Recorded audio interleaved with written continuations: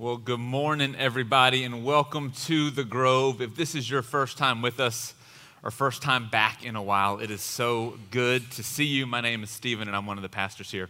And you picked a really good Sunday to be here, especially if you've got lots of questions, because we are in week 2 of a sermon series called Got Questions. And the reason that we're in week 2 of a sermon series called Got Questions is because we recognize that most of us, we got questions. But sometimes we've grown up in a church tradition, or we've had kind of the experience at church where your questions aren't something that are actually welcomed. They're discouraged, or the answers that are given to the questions that you bring are a little unsatisfying, and they don't really kind of get to the heart of what you're kind of wrestling with and wondering about. And so the inevitable kind of effect of that on most of us is that we either stop asking questions in church, or we just kind of let go of our faith altogether because it fails to address the issues, the crises of faith that we have in our life. And we think that's a tragedy. And we want to be a place where we encourage questions, where you don't have to show up and kind of, like Allie mentioned last week, unscrew your head and place it below your seat. That this can be a place where we acknowledge that sometimes life gets hard, and sometimes in those experiences it causes us to wonder, to wrestle, to doubt, to question what's happening, and is this supposed to be what's happening, and why is it happening? And so that's what the goal of this series is to begin the process of kind of normalizing the questions that we might ask in our life. Now, one of the things that happens when you start to get comfortable asking questions about faith and life and kind of the big, existential questions that you wrestle with is you want answers. Because there's this kind of nagging discomfort that happens when you experience these questions in your own life, when you've experienced tragedy or loss or some kind of cosmic injustice that you've noticed in the world. When you experience these things and you don't have an answer to it, it's unsettling and it's difficult. And so one of the things that we tend to do is we tend to seek out places, institutions, people, mentors, guides who can provide us with nice, easy, kind of solvable questions. Some type of answer that kind of ties a bow around the entire thing. And you can find these churches, these places, these organizations and institutions all throughout the world. In fact, one of the things that you might notice about the way that our world and culture and society is moving to is we're coming up with lots of really quick, really easy answers. The reason is because this is what we as a people are hungry for. We want answers to our questions. The problem is if you kind of dig into some of these answers, they don't actually satisfy. They actually create more questions when you explore them than they actually solve. And so one of the things that I've experienced most as a pastor is this wrestling that people have with nice and easy answers to questions that they bring to church, that they have about their faith. I was having a conversation just last week with a woman, and she was wrestling with some really kind of big theological concepts and issues that impacted her and have impacted her life for over a decade. She's wrestling and struggling with kind of some of these questions about how she should live her life in relationship to some of these things that she was taught and that she has grown up believing. And one of the things that she's doing is she's in this process of inquiring, of wrestling, and trying to find answers to some of the uncertainties that she holds about life and about how she's supposed to live it. And she goes to the Bible for a lot of her answers, which is what most of us do. The problem is she's been given some really simple answers to some of these really difficult questions, and they're not quite satisfying. And so she and I were in this conversation, and she was asking me about a particular passage and what it meant related to the issue that we were talking about. And I said, I don't know. And she kind of looked at me funny, and I said, well, I would have to kind of investigate and explore and unpack this, and I'd have to kind of look into the context of that particular passage of Scripture and the time period it was written and the original audience and the intent of the author and all this stuff, kind of go into the whole pastor thing. And she just kind of looked at me with this puzzled look, and I said, this doesn't seem like I'm satisfying your question. And she says, no, actually, that's the first time I've ever heard a pastor say they don't know. And to me, I was kind of taken back. I got a little insecure because I was like, oh, well, this is probably indicative of the type of pastor that you're having this conversation with. So, you got to take it with a grain of salt. But then after I thought about it a little bit more and I was kind of downloading and debriefing this conversation with some friends, it actually made me really sad because it meant that this person had grown up in a tradition where the people who were the leaders and the guides, the voices that she was supposed to trust, had every answer to every question that she had. And maybe they're out there, and if so, you should go to that church. But here at this church, I don't have the answers to all of the questions. Let me just be real upfront about that. I don't. And I think that's the problem with some of the big questions in life is I don't know that they have easy answers. I don't think that they have these nice, neat little answers that you can take home that just solve all of the questions in our life. Because we know this. We know there are these questions that exist that we wrestle with, that we struggle through, that we have maybe come to different conclusions about kind of how we should think and feel about it, but it's never been fully settled. I experience this most as a pastor in moments of loss, suffering, and death. When I'm in a hospital waiting room, or I'm graveside, or I'm talking with the family after the unexpected loss of a loved one, that's when it's most notable. Anytime someone's experienced some tragedy in their life, whether it's the loss of a loved one, the loss of a relationship, the loss of a dream or a hope or a career, anytime that you've had to say goodbye to something that you cared about and loved, this is often the time when people start to wrestle with this question about why. They want to know why it happened, specifically why it happened to them. Some of you, maybe you're a little more philosophical in your approach and your kind of scope of life, and so you wrestle with these why questions on behalf of all of humanity. But, why is there suffering in the world? But my experience is most of us, we wrestle with this problem of suffering within our worlds. Why did this happen to me? Why did this happen to my loved one, to my family? Why now? Why God? And in the wrestling of it, really what we're asking is whether or not God's just. Because in my experience with the questioning that we have in these moments is we don't really wonder about why bad things happen to bad people, at least in our own judgment, or why good things happen to good people. That all fits into our worldview. That all makes sense in the way that we understand how the world works. Bad people, bad things should happen to. Good people, good things should happen to. The problem comes when we feel like this law of justice that the universe, that we believe that God is supposed to order the universe according to, stops being true. Something unfair, unjust, hard, difficult, tragic has happened to, in our view, a good person, oftentimes ourselves or a loved one.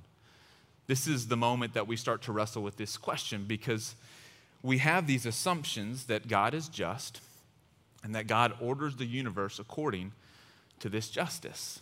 And so when we experience these things that don't fit into our understanding of how a just God who's ordered a just universe should operate, we start to wrestle, we start to wonder, we start to doubt. Maybe some of you, you're here today, and it's been a while since you've been in church because of this very issue.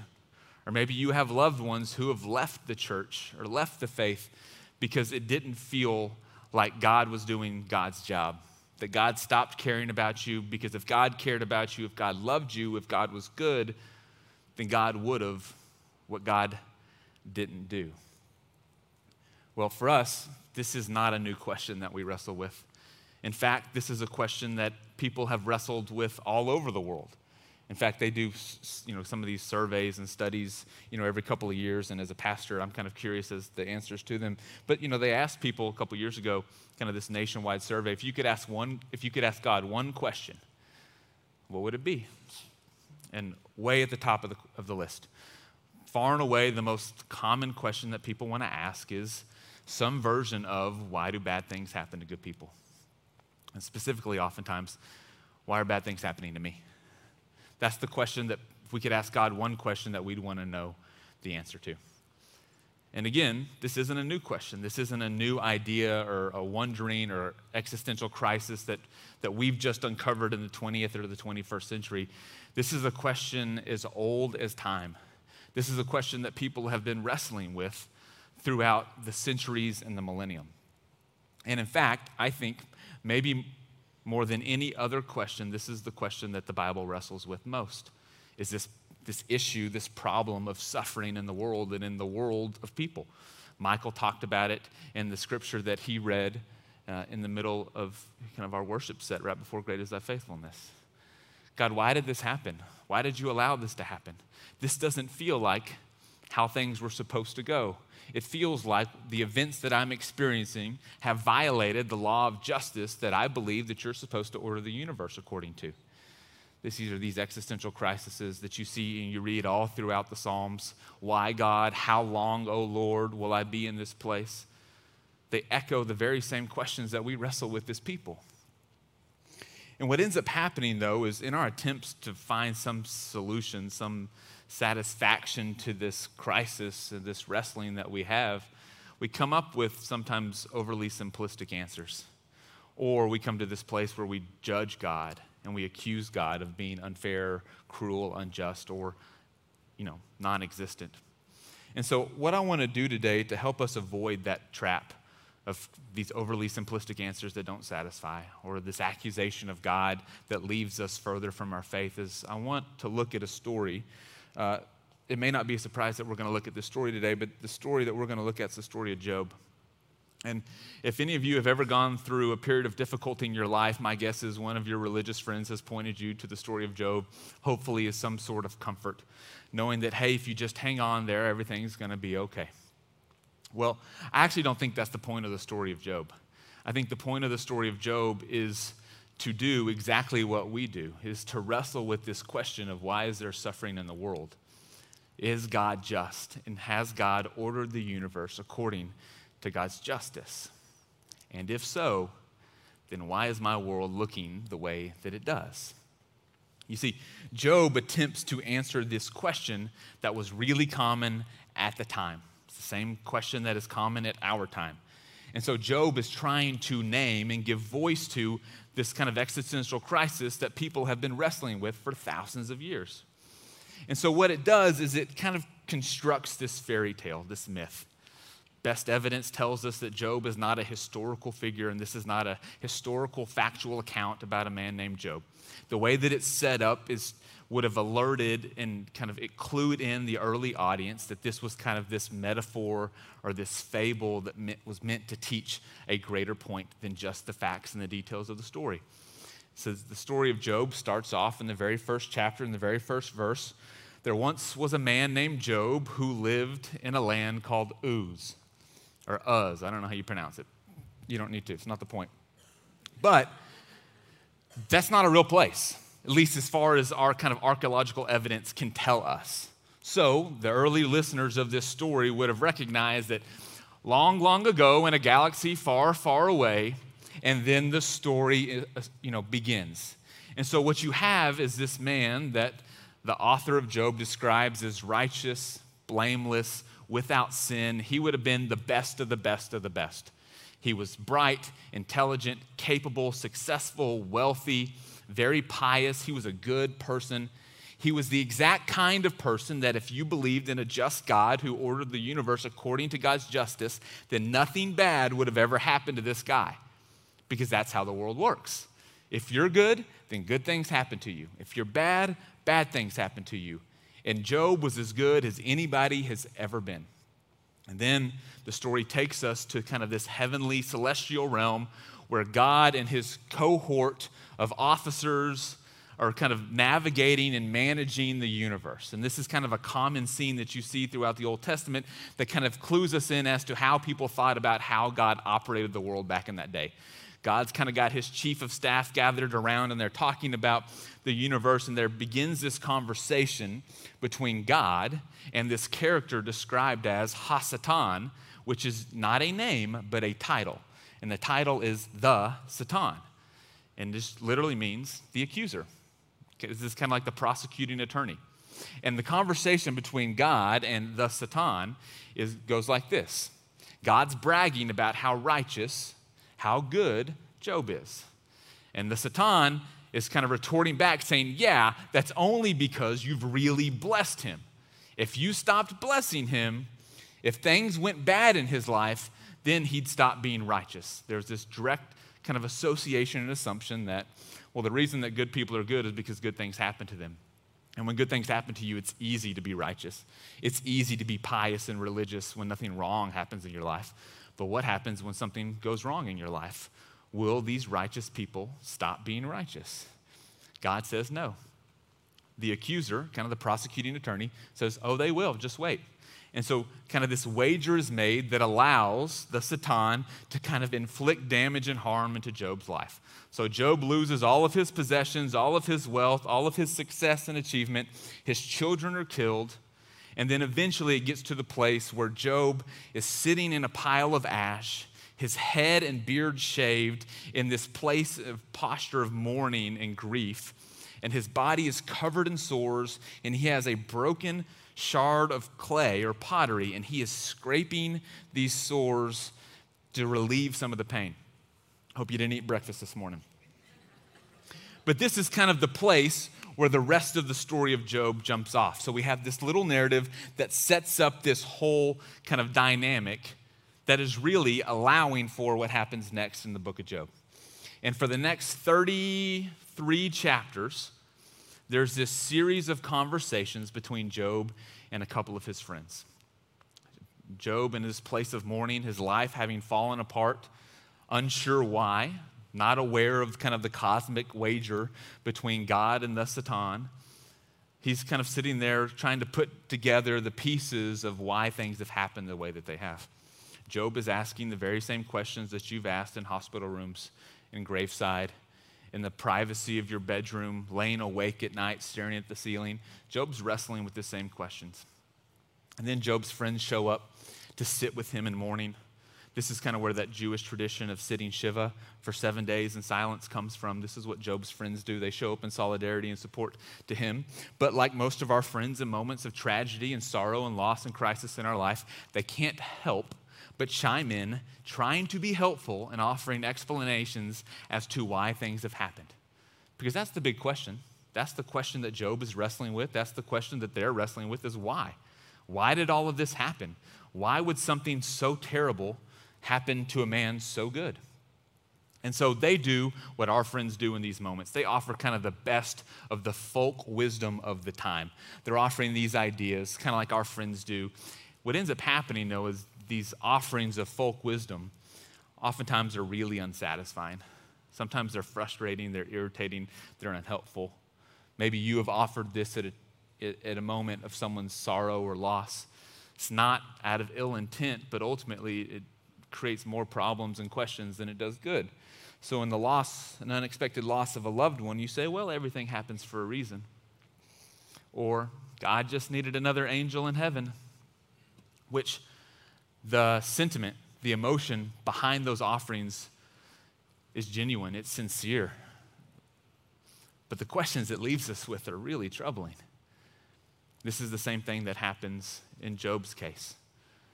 Job's friends begin to offer some answers as to why. And again, the whole point of the book of Job is to wrestle with this big question that we're all wrestling with.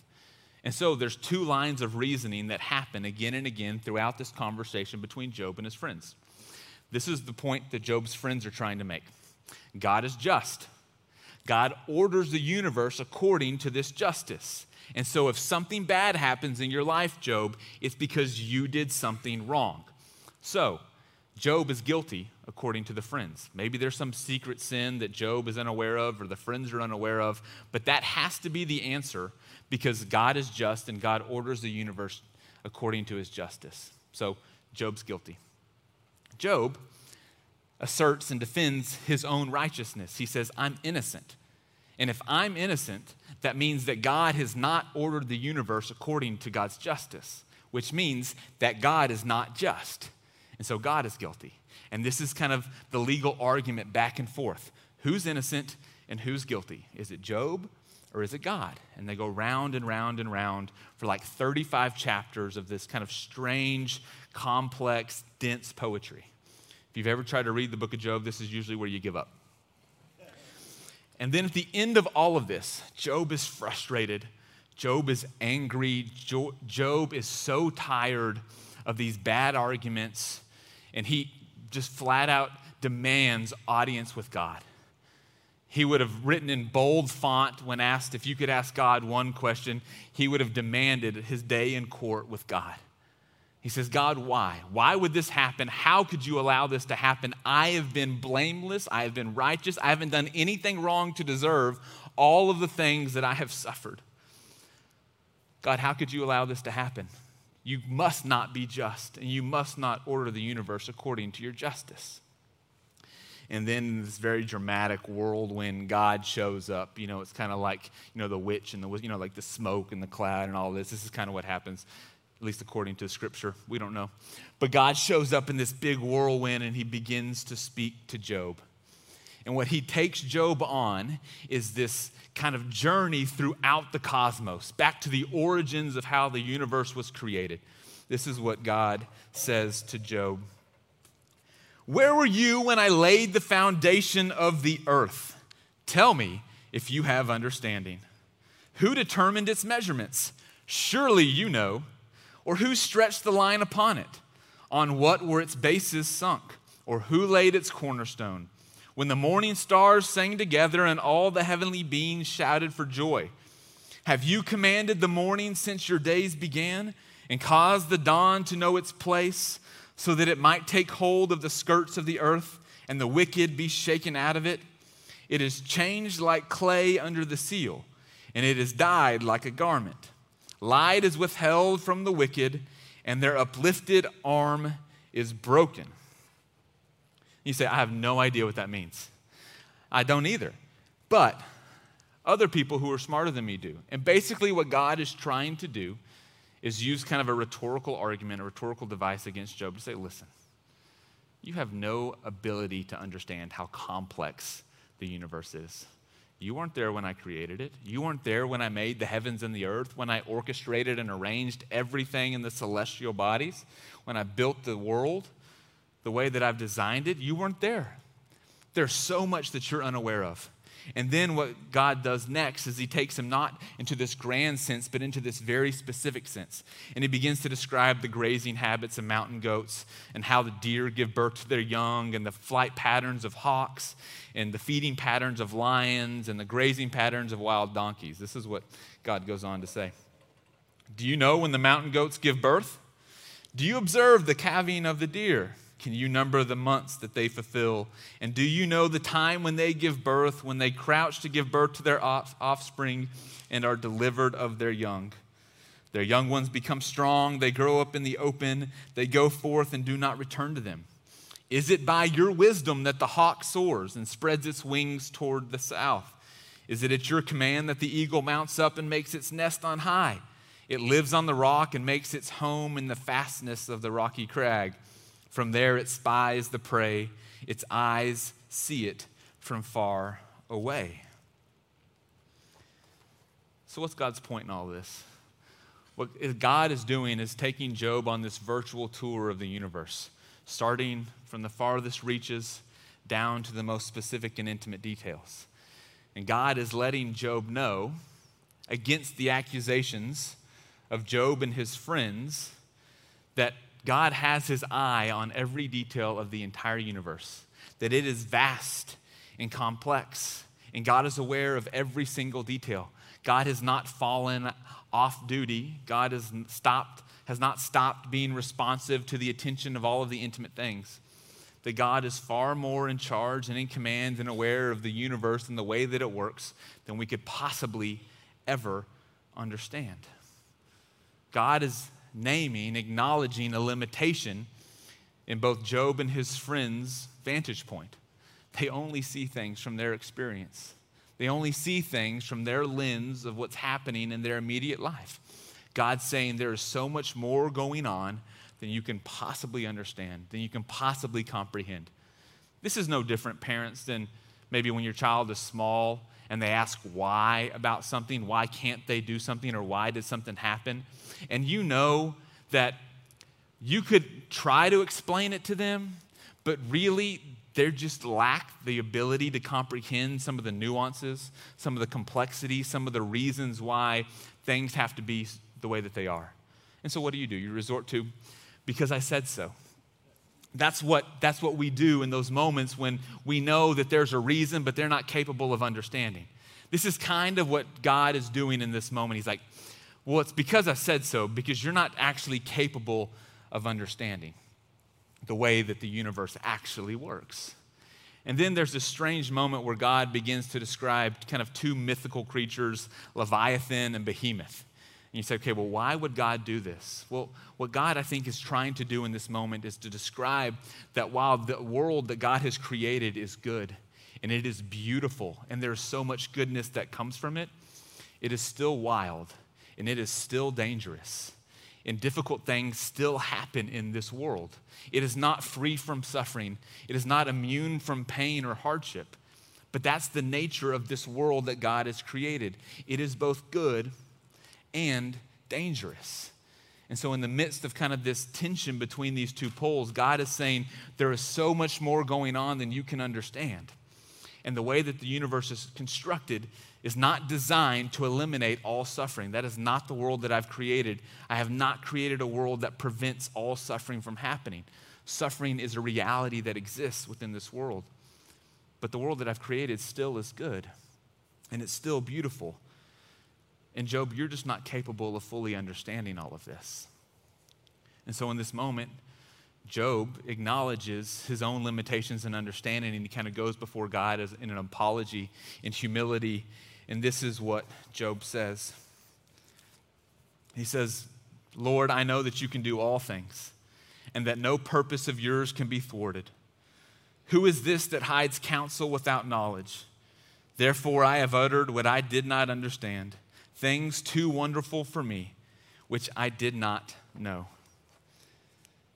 And then the way that the story of Job concludes is God affirms Job's questions, but he invites Job in to trust the character and the wisdom of God. And then God criticizes Job's friends for the simple, easy answers that they offer that actually speak incorrectly about God.